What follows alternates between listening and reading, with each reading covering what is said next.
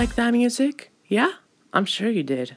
Hi, I'm Abdul, hosting this quick podcast about one thing I wish I knew before entering freshman year. Ready?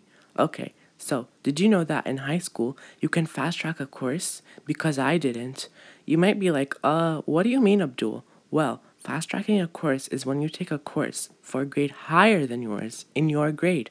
For example, in ninth grade, you could take ninth grade English for the first semester and fast track 10th grade English in the second semester. We have quadmesters now during Corona, but Corona is temporary, or so I hope. Isn't fast tracking cool though?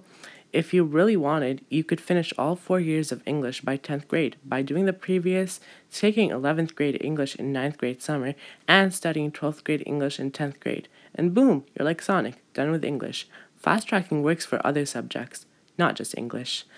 I hope you benefited. This has been your host, Abdul. Ciao.